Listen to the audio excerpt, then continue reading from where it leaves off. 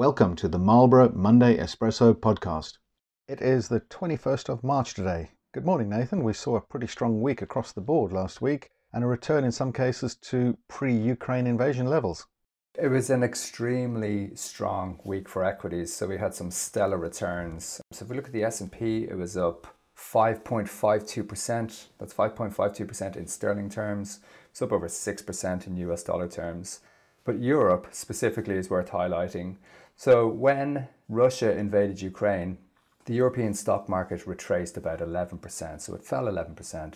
We have now seen the European stock market recoup all of those losses in the last 2 weeks. So we're seeing some big moves in markets over the last couple of weeks. So strong moves really on the basis of the fact that markets are beginning to price in potentially some kind of resolution to the conflict.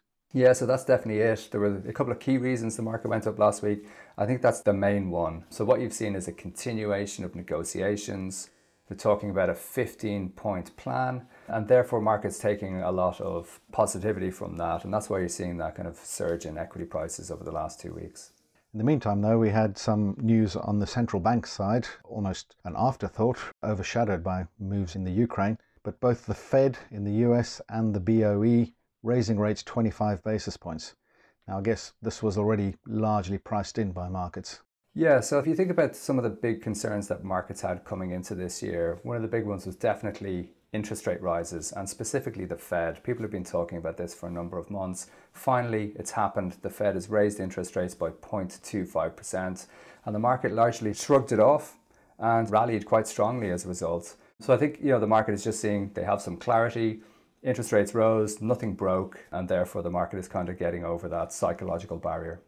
One positive aspect that investors took from the central bank meetings came out in the press conferences that they gave afterwards, the dovish tone of the bankers. Yeah, so for central bankers, there's a lot of uncertainty around the invasion of Ukraine by Russia. So it just means that that has the potential to impact growth, to impact inflation, and therefore central bankers are likely to increase interest rates at a slower pace, and the market will generally like that approach.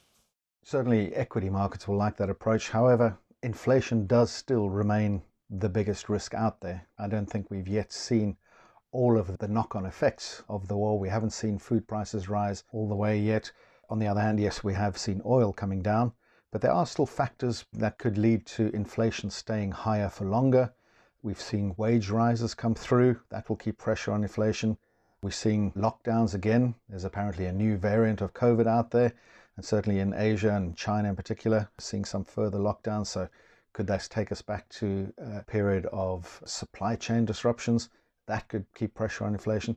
So definitely still inflation a risk out there. And we're seeing more and more commentators speaking about the risk of stagflation.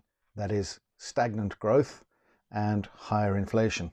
And particularly in Europe, we do have a risk of recession the longer this conflict continues.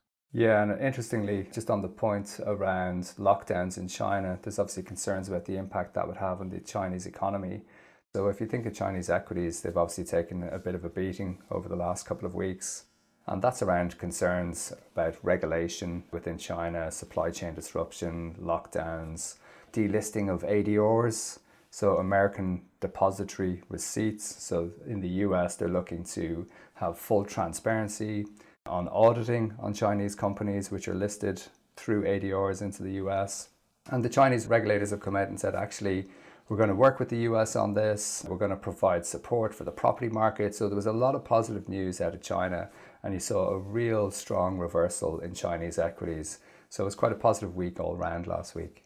What about ESG? That's all kind of been pushed onto the back burner in the light of the Ukraine conflict. Have we seen any particular moves on the ESG front recently?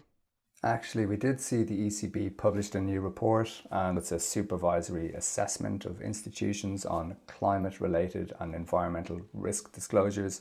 So what does all that mean? So basically, it's just how banks report on climate issues.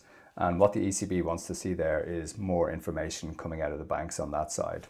So generally, this would be seen as a positive from an ESG perspective. Thanks very much.